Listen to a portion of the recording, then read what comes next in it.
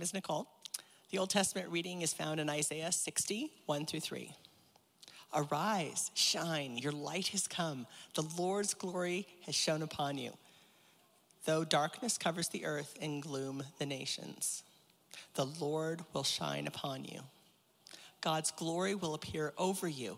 Nations will come to your light and kings to your dawning radiance. The word of the Lord.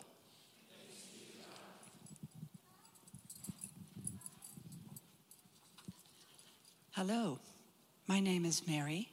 The New Testament reading is found in Ephesians chapter 2, verses 8-10. You are saved by God's grace because of your faith. This salvation is God's gift. It's not something you possessed. It's not something you did that you can be proud of. Instead, we are God's accomplishment, created in Christ Jesus to do good things. God planned for these good things to be the way that we live our lives. The word of the Lord. Thanks be to God. Hello, my name is Paula. If you have not already and are able, please stand for the gospel reading found in Matthew 5, verses 13-16.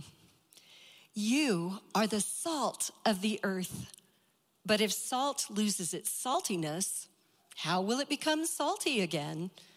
It's good for nothing except to be thrown away and trampled under people's feet. You are the light of the world. A city on top of a hill can't be hidden. Neither do people light a lamp and put it under a basket. Instead, they put it on a lampstand, and it shines on all who are in the house. In the same way, let your light shine before people so they can see the good things you do and praise your Father who is in heaven. The gospel of the Lord. Please remain standing with me as we pray. Father and Son and Holy Spirit, we do pray once again here this morning that you would speak to us through your scriptures, that we would be attentive to the very voice of God through the Holy Spirit, that you would illuminate for us the very words of Scripture and help them to understand what they mean for our lives, about who we are and how you have called us to be and to live in this world. Help us, we pray. In Jesus' name, and all God's people said, amen. You may be seated. It's good to see you this morning, New Life Downtown. And hello to everybody who's watching online. Again, we love you. We miss you. Hope that you are doing well. When I was in high school, I worked at my local grocery store in my little town in northern Iowa, Bill's Super Fair Foods. Yeah. And by the time my senior year came around, I had worked my way from stocking shelves to running the cashier. Yeah, the cash register. I thought I'd made it. I no longer had to spend Iowa winters back stocking milk in the dairy cooler or spend Iowa summers cleaning out the trash cans in the produce department from all the rotten fruits and vegetables and those things. I could stand at the front of the store and just swipe and take cash. It's like, this is gonna be great. But I failed to consider one thing. People. I was gonna have to stand there all night and talk to every single customer. And what that meant in my small town was that I was going to have the same conversation over and over and over and over again for hours. Because being a small town, the whole life of the town revolved around the high school. So everybody knew that this was my last year. So that meant they wanted to just talk to me about two things. One was the game that we just lost, or the game that we were going to lose like later on that week because we didn't win very many of them. So those were depressing conversations. Or they wanted to talk about my future, right? That question of like, what are you gonna do after school? Where are you going to go to college? What are you going to study? And that was a particularly awkward conversation for me because people would say, where are you going to school? And I would say, I'm going to Oral Roberts University. And they would say, oh, dentistry? No, it's a Christian school in Oklahoma, and I'm going to study ministry.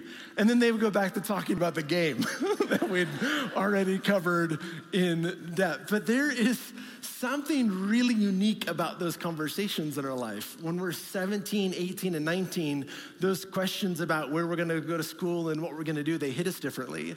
When we're kids, there's something really fun about that conversation. What do you want to be when you grow up? You know, I wanted to pitch for the Minnesota Twins and then realized you had to throw faster than 70 miles an hour in order to do that. It's like, what do you want to do? What do you want to be? And there's an excitement, and there's a dream, and there's an adventure. But then when you're a senior in high school, 17, 18, and 19, those conversations take place in a pressure cooker.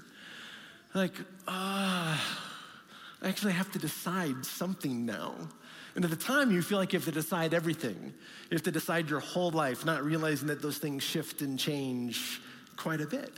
There's an excitement about it, but there's also a sense of terror. And there's this thing that bubbles up inside of us, this desire to be significant, this desire to do something meaningful with our lives. That at that point, we're making decisions about how we're going to contribute to society and thinking about what that might be, and then wondering whether or not we have what it takes.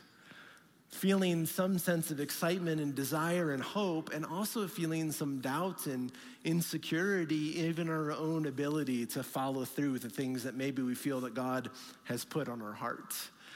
This first 3 months of 2023, we are devoting to Jesus' words in the Sermon on the Mount.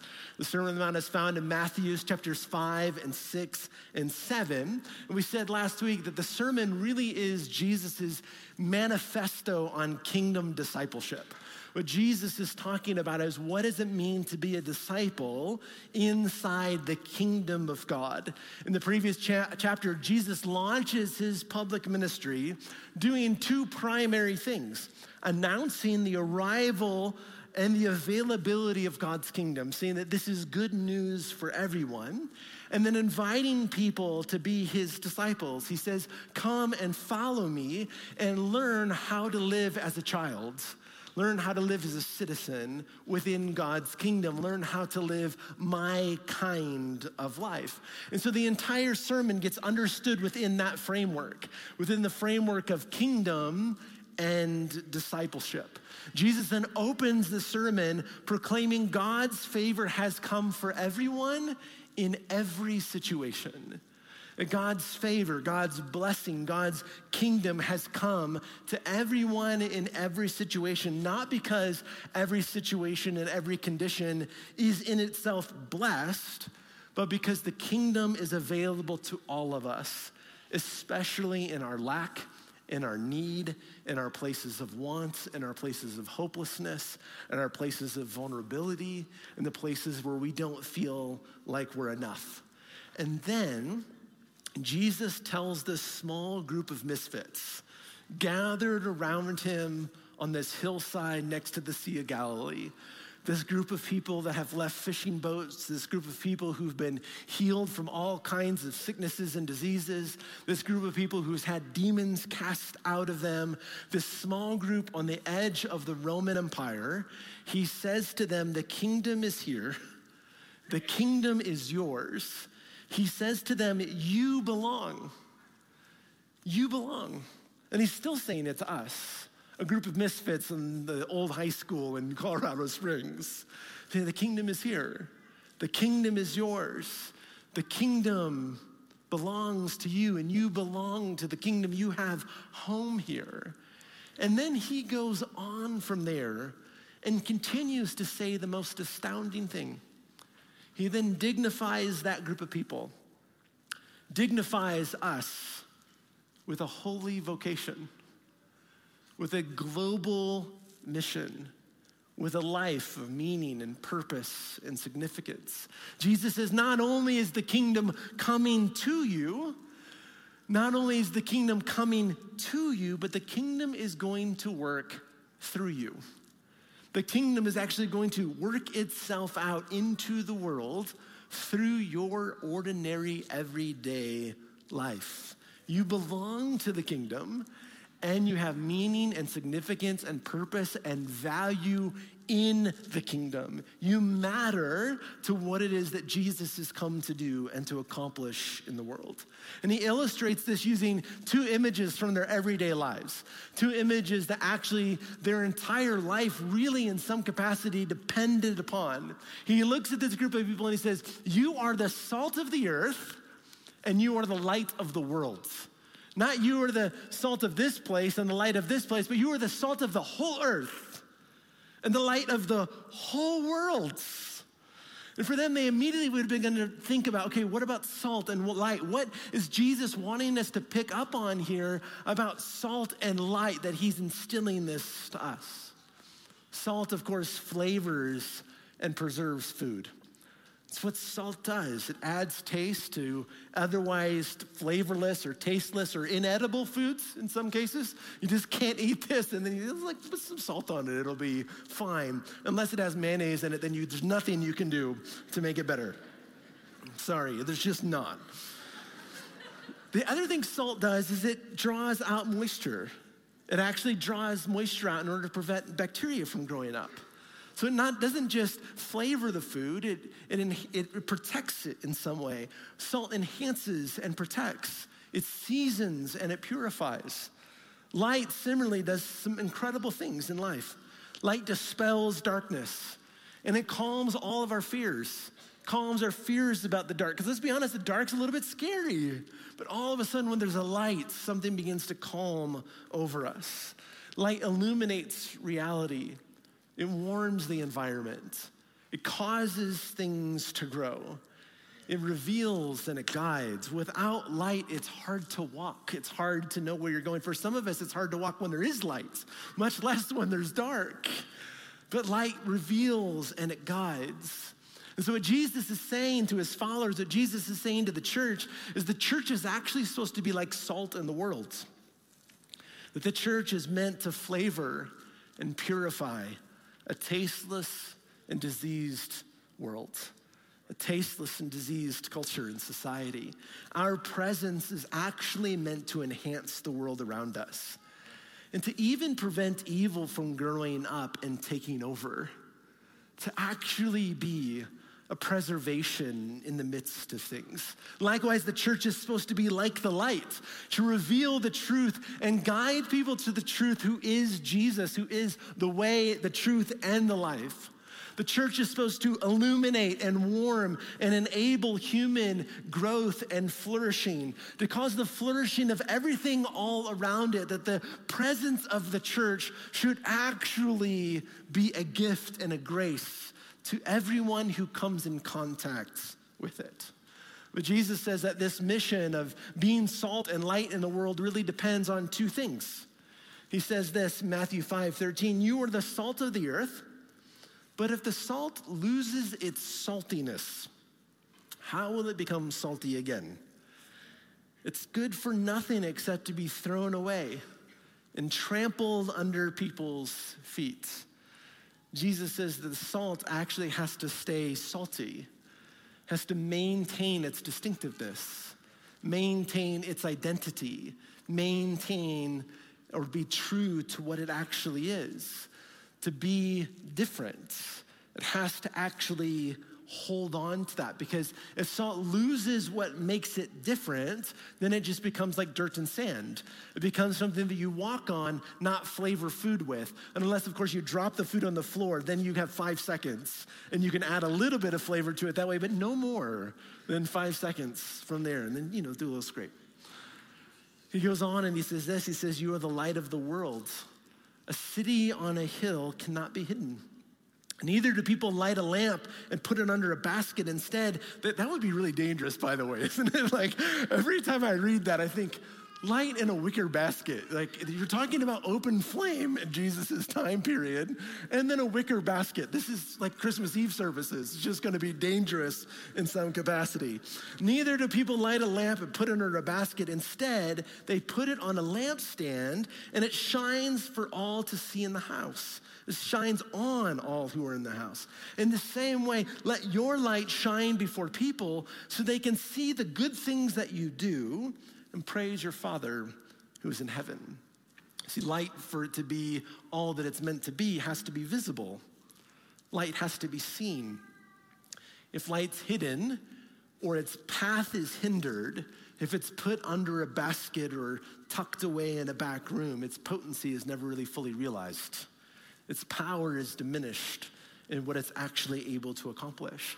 And so what Jesus says to the church, he says, you are the salt of the earth and the light of the world, but the salt has to stay salty and the light has to shine brightly. The light has to stay salty and the light has to shine brightly. The question, of course, is, well, how do you do that? What is Jesus trying to get at? How does salt stay salt? How does salt stay what it is? And how does light shine? And how does light stay what it is? And the question then for the church becomes, well, how does the church be what it is? How does the church become or be ourselves? How is it that we live into this unique identity and mission that Jesus has given us? How do we actually live into that and not step outside of it or live outside of it or in some way lose our saltiness or hide our lights? Let's start with this idea of staying salty.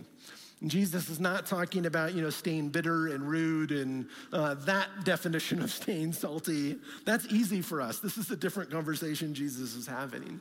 The Greek word here, it fundamentally means if salt loses its tastiness, if something becomes tasteless. The word, though, can also mean to become foolish, to become tasteless, or to become foolish. Jesus uses the adjective form of the word at the very end of the sermon. He wraps up his entire sermon using the kind of adjective form of this word for the first time. He uses it here, and then he uses it here, and creates this bracket.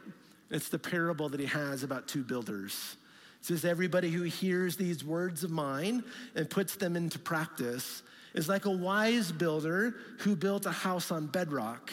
The rain fell and the floods came and the wind blew and they beat against that house, but it didn't fall because it was firmly set on the rock, on bedrock.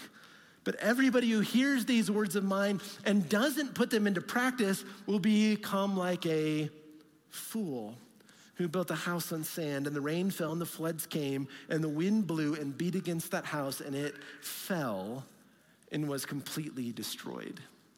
Jesus says the wise person, the salty one, is the one who hears the words of Jesus and actually puts them into practice, actually learns to follow the way of Jesus in their life. But the foolish person, the one who has lost their saltiness, is the one who hears the words of God, who knows the words of God, who can recite the words of God, who may be able to say, yeah, I heard that thing that Jesus said that one time, may even have bumper stickers on their car or magnets on their fridge, but doesn't make any effort to follow them whatsoever.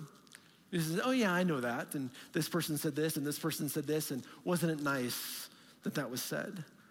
Through the way that the church maintains our distinctiveness is through discipleship.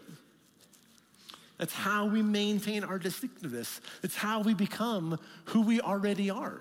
Jesus has pronounced that we are the salt of the earth and the light of the world. And the way that we actually become what we already are is through discipleship, through learning to build our entire lives on the teachings of Jesus and practicing them in every way. The church is distinguished by our obedience, or you could say by our allegiance to Jesus. That's how we're distinguished. It's what makes us salty. We do this, of course, through the empowering Spirit of God That because Jesus has come, because he has graced us in every way, because he has redeemed us and restored us and called us and given us his teachings and filled us with the Spirit, which actually enables us to learn to live these things out. Because the Spirit of God is in us, we learn to live our lives in a different way. We learn to tell a different story. We learn to dance and sing to a different song. We learn what it means to integrate the teachings of Jesus into every area of our lives.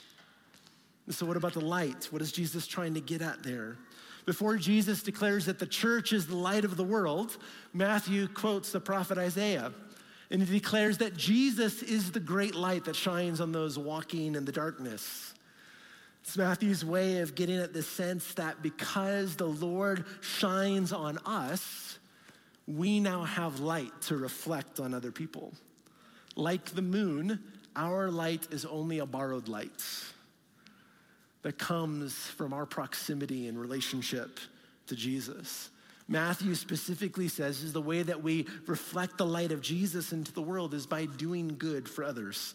Matthew 5 says this, in the same way, let your light shine before people so they can see the good things you do. Why? So that they'll pat you on the back and say, yeah, well done, you're awesome. No, that they actually might observe your life and the way that you live and the good things that you do and say, wait a second, praise God, thank God for that person, thank God for that church, thank God for that meal group, thank God for that team, thank God for those who are willing to give their lives and their time and their resources to show up in these places. They might praise your Father who is in heaven. So when we follow the way of Jesus, when we follow the teachings of Jesus, we actually align ourselves with him. We live in his light and then reflect his light to the world through the way that we live, through the good deeds that actually come in walking in the way of Jesus. So the church is recognized in our service to others. It's distinguished by our obedience to Jesus and recognized in our service to others. Pastor Ken has this great line he uses sometimes. He says, the church should never serve to be seen, but should be seen serving. That this is meant to be our lives, doing good things for other people. Again, through the empowering Spirit of God. It's through the Holy Spirit that Jesus leads us into a life of love, a life of service, a life of doing good, a life of looking how we care for and help and encourage and serve other people in Jesus' name, that we and they might give glory to God. This is the very mission, the very vocation of the church, to live the way of Jesus and to do the works of Jesus in our lives. To live the way of Jesus as his disciples, and to do the very works of Jesus in our everyday lives. In our lives, in our relationships, in our homes, in our neighborhoods, in our schools, in our workplaces, and anywhere and everywhere that we find ourselves. What does it mean for us to be obedient to Jesus here? And how is it that we do good for others, that they might see and glorify our God in heaven? N.T. Wright puts it this way. He says, your task is to find the symbolic ways of doing things differently, of planting flags in hostile soil and setting up signposts that say, there's a different way to be human. There is a different way, and it's the Jesus way. And so for us, the invitation in every moment of our lives is to stop and to pay attention to the Spirit of God. And say, Jesus, where are you teaching me to follow you right now? How are you teaching me? What area of my life might be a bit misaligned from your teachings, and you're wanting to teach me and help me and show me how to come in alignment with you? And how is it through my relationship with you, your grace at work in my life, that you might actually use the ordinary, everyday things that I do to be a blessing, to be a gift, to be a grace, to be a service, to be an act of love, to be a good thing in someone else's life? And so if you're single, maybe the questions are, how do you enrich the community that you have? How do you give and receive hospitality, not just among singles, but amongst everyone? How do you practice holiness? How do you cultivate joy? If you're dating or engaged, how do you dignify the other person in this relationship? How are you going about learning their story and honoring their body and safeguarding their emotions as well as yours? If you're married, how are you striving for unity and while celebrating your differences and championing one another's callings and welcoming the work of the Holy Spirit in your life through that other person? If you're parents or grandparents or foster parents, how are you delighting in your children, prioritizing them, listening to them, and guiding them into God's story, helping them find their place within it? If you're a roommate or a friend or a sibling, how are you developing genuine spiritual friendships?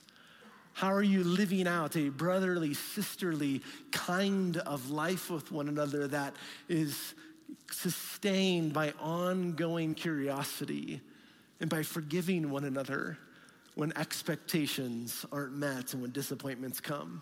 If you work in engineering or in architecture or design or in the arts, how are you bringing together beauty and simplicity, order and truth? If you work in the corporate world, in business or in finance, how do you value people and profits?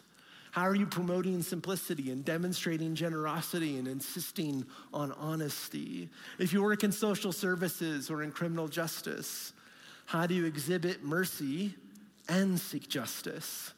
How do you enact compassion and discipline while also protecting dignity and recognizing the humanity in everyone?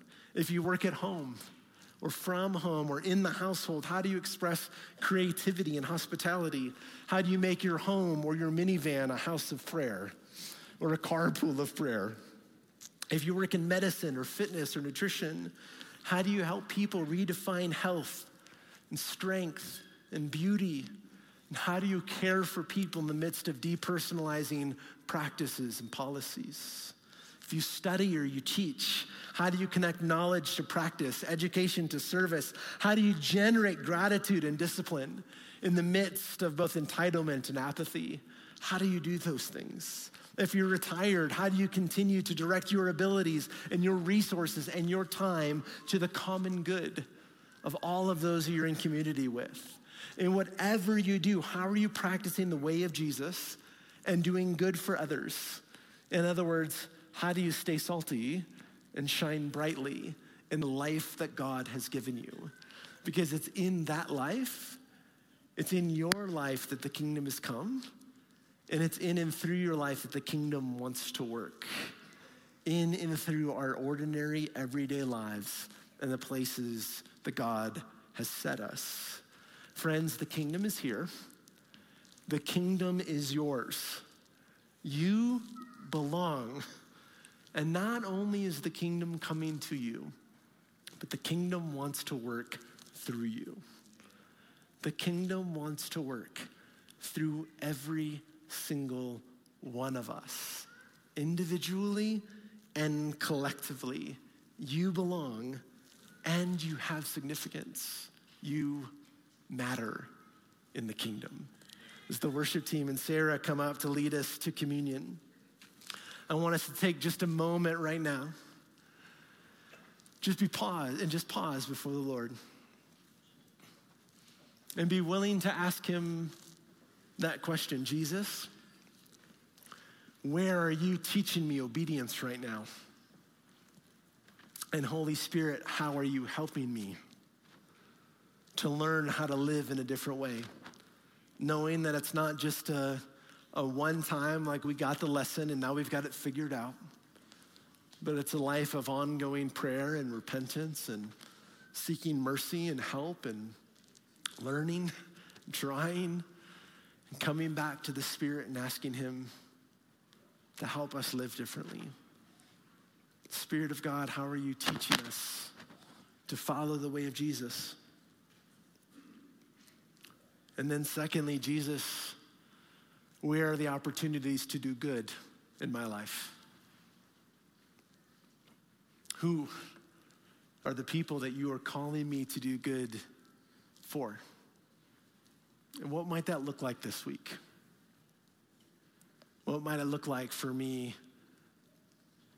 to do good for my roommate or my spouse or my friend or my coworker or my sibling, my parents, my grandparents, my neighbor, the person that really annoys me? What might it look like to do good? And how with my whole life, with all my gifts and all my passions, with the work that you've given me to do, how can it be a signpost for your kingdom? How can, by your Spirit, you help me plant a flag in hostile soil and say there's a different way? It's the way of Jesus.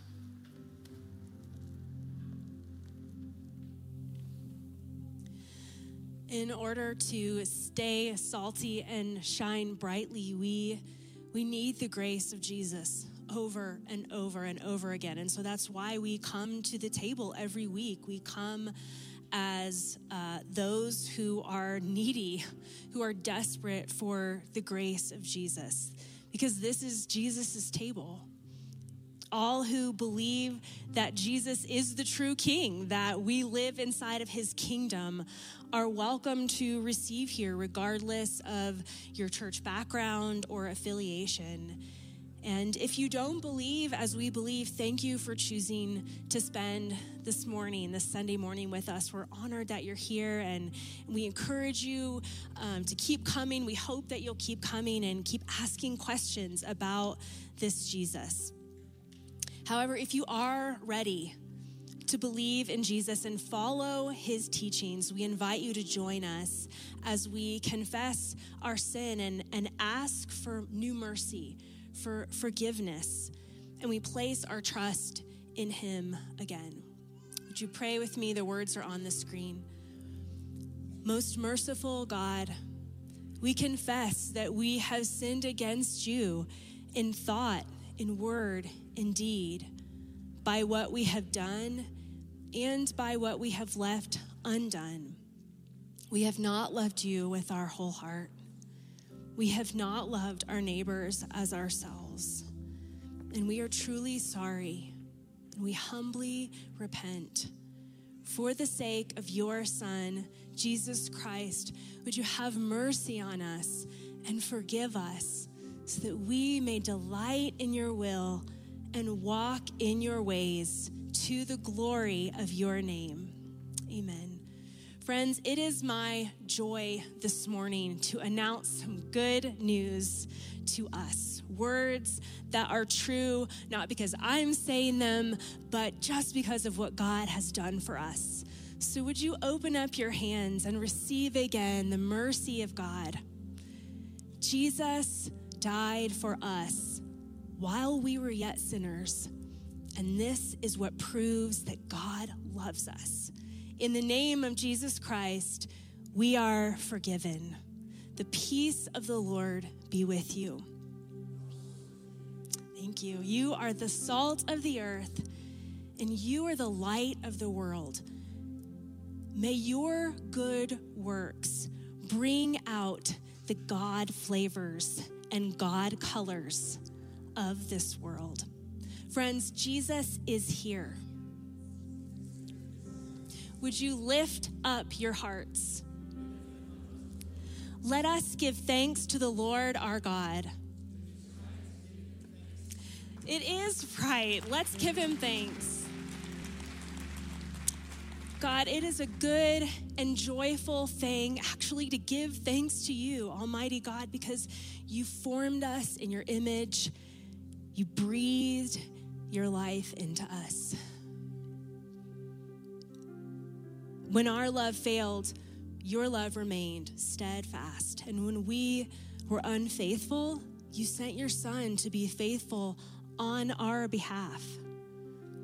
On the night that Jesus was going to be handed over to suffering and death, our Lord Jesus Christ took bread.